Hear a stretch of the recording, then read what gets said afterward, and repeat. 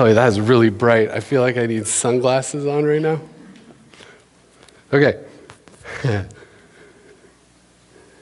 John 3, 1 through 17. Now, there was a man of the Pharisees named Nicodemus, a member.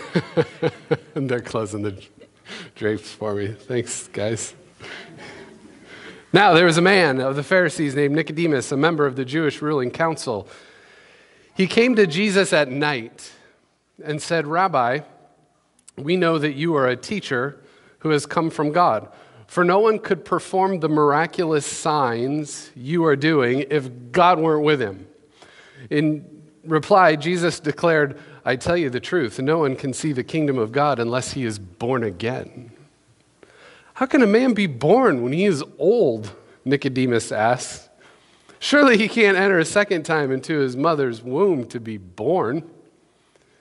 Jesus answered, I tell you the truth, no one can enter the kingdom of God unless he is born of water and the Spirit. Flesh gives birth to flesh, but Spirit gives birth to spirit. You should not be surprised at my saying, you must be born again. The wind blows wherever it pleases. You hear its sound, but you can't tell where it comes from or where it's going. So it is with everyone born of the Spirit. How can this be? Nicodemus asked. You're Israel's teacher, said Jesus, and you don't understand these things? I tell you the truth, we speak of what we know and we testify to what we have seen, but still you people do not accept our testimony. I have spoken to you of earthly things and you do not believe. How then will you believe if I speak of heavenly things? No one has ever gone into heaven except the one who came from heaven, the Son of Man. Just as Moses lifted up the snake in the desert, so the Son of Man must be lifted up, that everyone who believes in him may also have eternal life. For God so loved the world that he gave his one and only Son, that whoever believes in him shall not perish but have eternal life. For God did not send his Son into the world to condemn the world, but to save the world through him. We will go that far. So, Nicodemus responds to Jesus, how can this be? How can this be? Clearly, he's a little bit confused about what Jesus is talking about. How can this be? Have you ever had one of those weeks where nothing seems to be going right? Have you ever experienced this? It's like everything you do seems to be tainted with a little bit of confusion. Like you can't find the right words to say when you need to say them.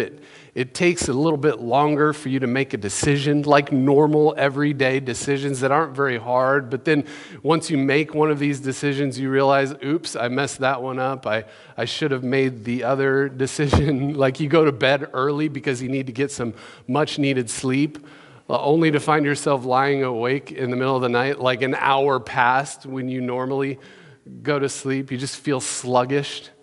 Like you can't get to where it is you're going and you don't even know where it is you're going anyway. Like you can't find the way. You've all had weeks like that, right?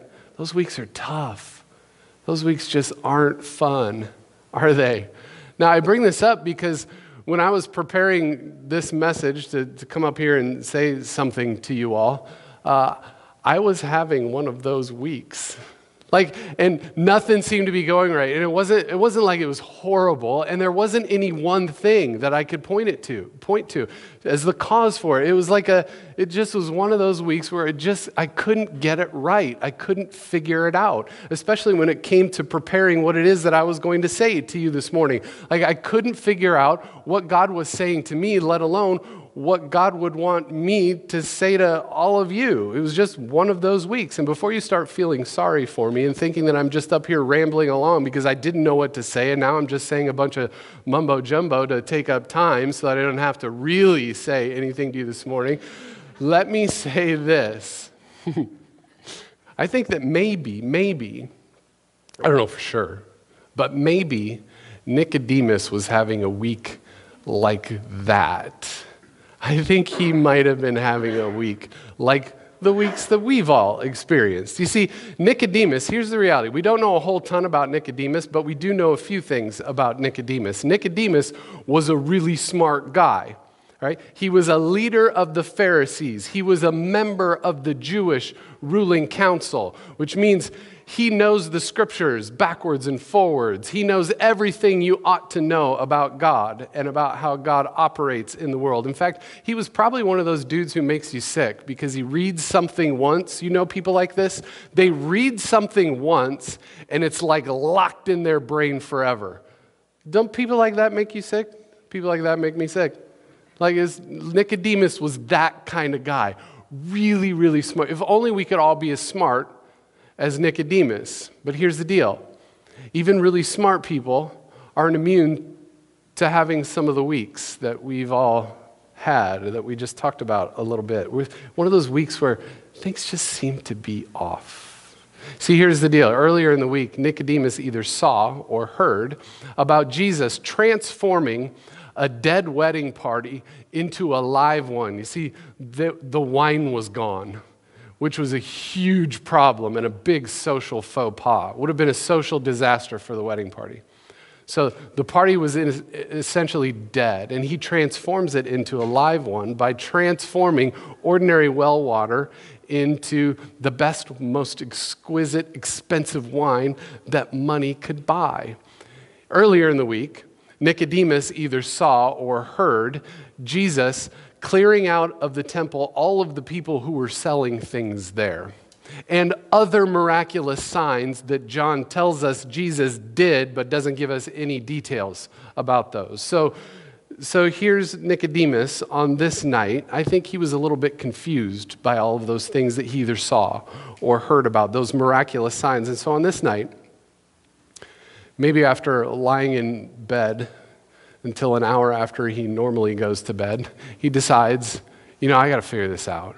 I gotta get to the bottom of this. So he gets up under cover of darkness because at the same time he's a little embarrassed about the week that he's having, and he doesn't want his smart friends in the Jewish ruling council to know that he's meeting with Jesus in secret. So he goes under cover of darkness and he tries to get to the bottom of this. He says to Jesus, "Rabbi, we know that you are a teacher who has come from God, because no one could be doing the things that you're doing, these miraculous signs. No one can be doing the things that you're doing unless God is with you." Right? In other words, Jesus, what's up with you, man? What are you up to? And then perhaps reading the confusion in Nicodemus's tired eyes, Jesus decides to toy with him a little bit. I like this. He says, "I tell you the truth, no one can see the kingdom of God unless he is born again." Now, the reason I say he's starting to toy with Nicodemus a little bit is because that word sort of has a double meaning. Right? The word he uses for again, anothen, is the Greek word behind it. It can also be translated as from above. So it could either mean born again, or it could mean born from above. You may have a footnote in your Bible if you have a Bible with footnotes. And if you go to the bottom, it will say, if it's translated as born again, you can go to the bottom and it will say, or born from above. Anyway, I think that maybe Jesus does this intentionally because maybe he means both. Born again and born from above. Born again, maybe that means part of the human part of this whole thing. Like, have you ever had that experience where you're like, you know what, I need a new beginning. I need a fresh start. I sort of need a new birth. There's something I need to do, and I'm going to do something. Like, things need to change, and I'm going to change them. Have you ever had that experience? Maybe that's born again. And maybe born from above is the part that what God gets involved in. So there's our human agency involved here, and then there's the Spirit, there's the divine part of this whole thing. Like, God is the one who supplies the power behind which our new beginnings can happen. The one who in the beginning made all things is the one who injects himself and his power into our lives in order for us to have a new beginning. So Nicodemus wants to know what Jesus is up to. He comes to Jesus under cover of darkness. And I think that we can describe what Jesus is up to in one word: transformation. That's what Jesus is up to. And it's all there in the first 2 chapters. Like, John puts it out there for us in the first 2 chapters. You want to know what Jesus is up to? Just watch what he does and listen to what he says. Remember the dead wedding party that he transforms into a live one by transforming water into wine? Remember him clearing out all the people who were selling things in the temple in order to restore it to a house of worship? It's all right there in the first 2 chapters. Like, John just lays it out for us. Jesus just likes to make things new. Jesus just loves to transform things. Now, at this point, Nicodemus is still a little confused. And so he takes Jesus literally, right? He says, how can a grown person enter his mama's womb again to be born again? Which I think is just hilarious, right? So Jesus explains this transformation mystery, this part of what we do born again and what God does born from above, and he explains it a little bit further. He says, you shouldn't be surprised by me saying you must be born again. And then he gets even more metaphorical. He says, the wind blows wherever it pleases. You hear its sound, but you cannot tell where it comes from or where it is going. So it is with everyone who is born of the Spirit. And still clearly confused, Nicodemus is like, how can this be? How can this be? That's a good question. How can this be? How does that work? Right? And I think it's a good question, because I think Jesus wants Nicodemus to go home and think about it a little bit more, and I think God wants us to think about it. And when you're stuck in the funk of a bad week trying to figure out how in the world you're going to explain this to a bunch of people from up front in church, you lean on what other people have said. So after sort of researching this and looking and reading about a bunch of things, I decided that, you know what, the way that John Ortberg puts it, I think is really good. Now, John Ortberg is a pastor of Menlo Park Presbyterian Church in San Francisco, California, but he's written all sorts of books. You may have heard of him. But he sort of compares this transformation thing, this new beginning thing, this thing that God does, and this thing that we do, this being born again and born from above. He describes it as sort of like crossing the ocean. And he says this, something like this. I'll paraphrase. Some people try really, really hard, day after day after day after day, to become super spiritually mature all by themselves. And he says these people are like taking a rowboat across the ocean. It's exhausting. And generally it's not very productive. And normally it's unsuccessful. Others have stopped trying completely, and they just throw themselves into the grace of God. And he says they're like drifters on a raft. Like they do nothing but hang on and hope that God shows up and does something. He goes on to say, neither trying really hard, neither rowing the boat, nor drifting is effective in bringing about spiritual transformation. He says a better image is the sailboat, which if it moves at all, is a gift of the wind. Can't control the wind, but a good sailor knows where the wind is blowing, discerns the wind, and can adjust the sails accordingly. Working with the Holy Spirit, which John in chapter 3, Jesus there likens to the wind, means that we have a part in this whole thing. Like there's a human agency involved here in actually thinking and using our brains and our hearts and knowing what direction we need to go, and then adjusting the sails in order to catch the wind of the Spirit, which gives us power to move there. There's this human agency, human element, and there's this divine interaction, and the two of those things sort of come together. And that's how transformation works. Jesus wants to transform your life. Jesus wants to transform my life. And part of our deal is we need to discern what that looks like. And that looks differently for each and every one of us, knowing where God wants us to go. I mean, we can fight the wind, but everybody knows that if you fight the wind, you're just not going to go anywhere. Do you feel a fresh breeze this morning? Or maybe not this morning, but maybe over the last couple of days or weeks or month, there's like this thing that's been nagging at your heart or in the back of your head, and you're like, I should probably lean into that a little bit more. Is there this thing in your life that you feel a nudge, you feel a movement? What's the next step for you? Is there a change, a course correction that you need to make? Trust the Spirit. Trust the Spirit and just go with it.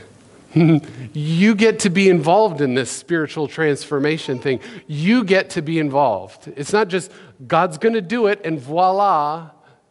God loves to work in the lives of human beings, and God loves when we respond and we actually do something about it. We take steps. Do you feel the wind blowing?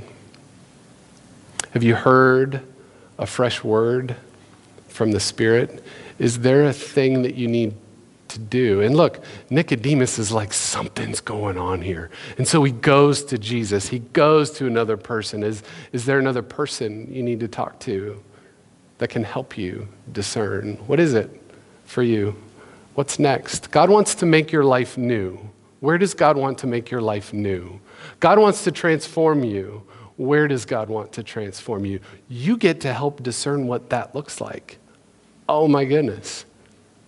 But Jesus isn't done with this transformation stuff. He's got a few more things to say to Nicodemus. So this is in verses 10 through 17. I'm just going to read it real quick.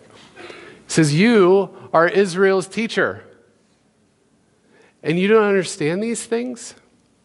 Like you're not open enough to receive this stuff right now. You don't have a posture of learning. You don't have this openness about you. I tell you the truth, we speak of what we know and we testify to what we have seen, but you still don't have the openness to accept what we're saying to you, to accept our testimony. I have spoken to you of earthly things and you don't believe. Then how will you believe if I speak of heavenly things? No one has ever gone into heaven except the one who came from heaven, the Son of Man. Just as Moses lifted up the snake in the desert, the Son of Man must be lifted up, that everyone who believes in him might have eternal life.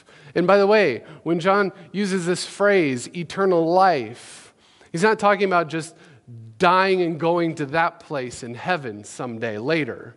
Eternal life sort of means life to the full, the life of the ages, this full life that begins here, now, in the present, in this moment.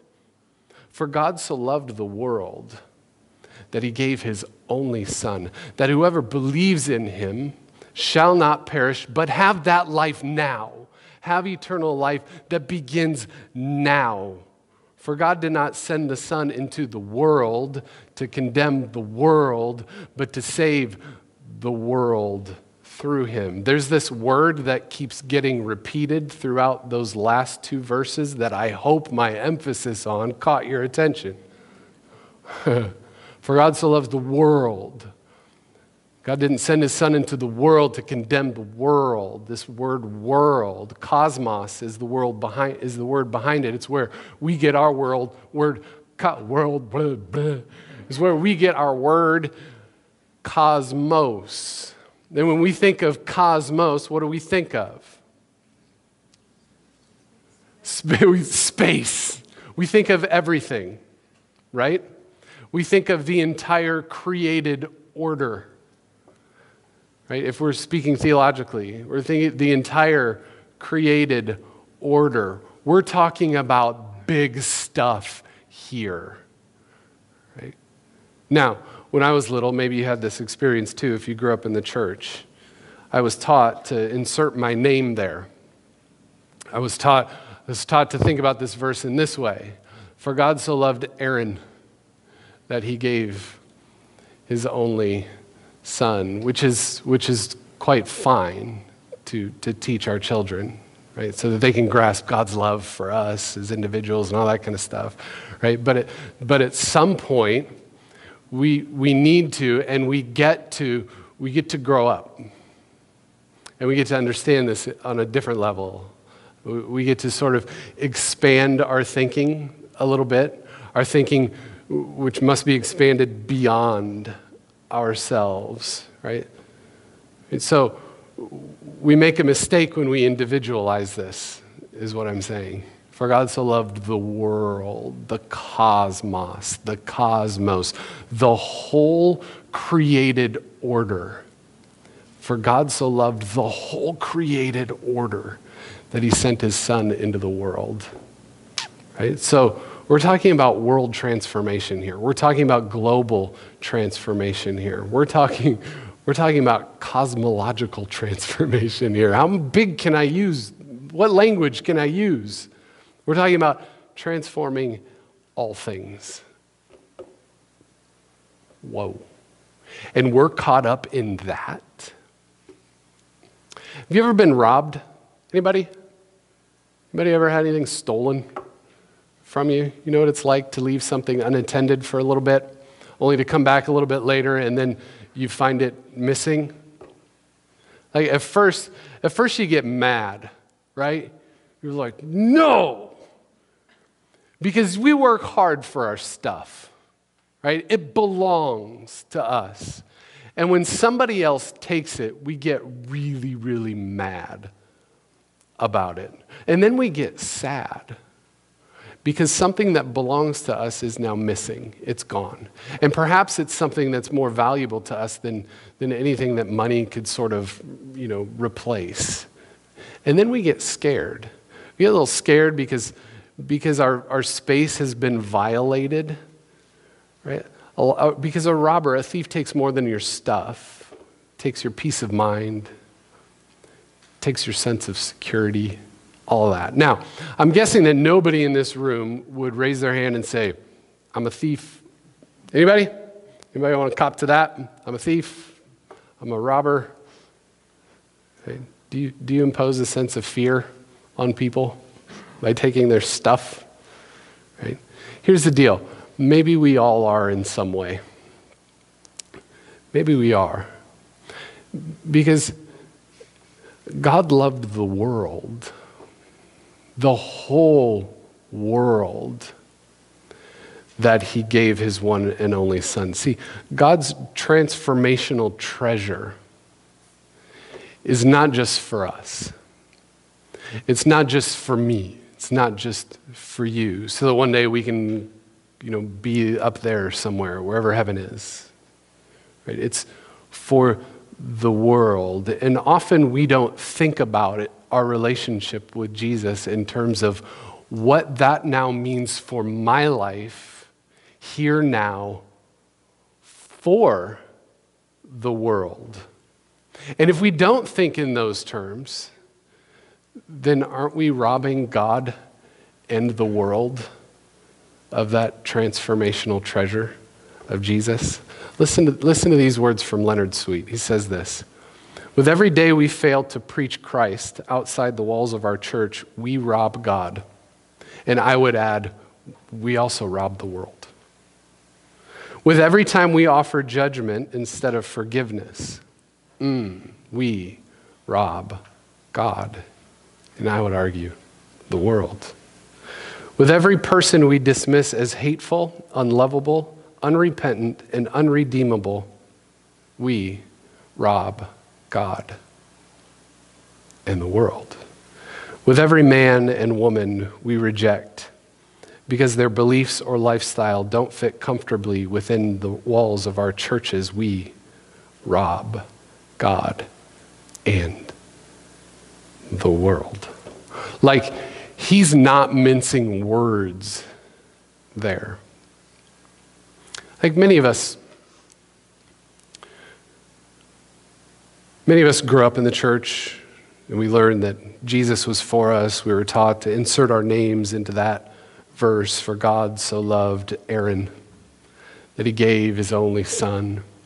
And somewhere along the way, all of us at some point had this sort of, we'll call it an encounter with the divine, an encounter with Jesus, and it feels really good, right?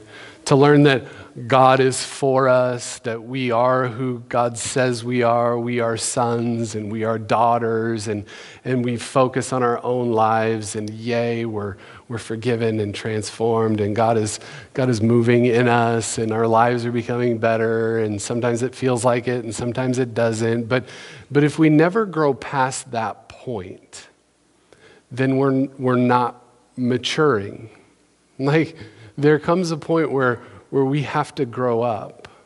There comes a point where we have to move beyond ourselves.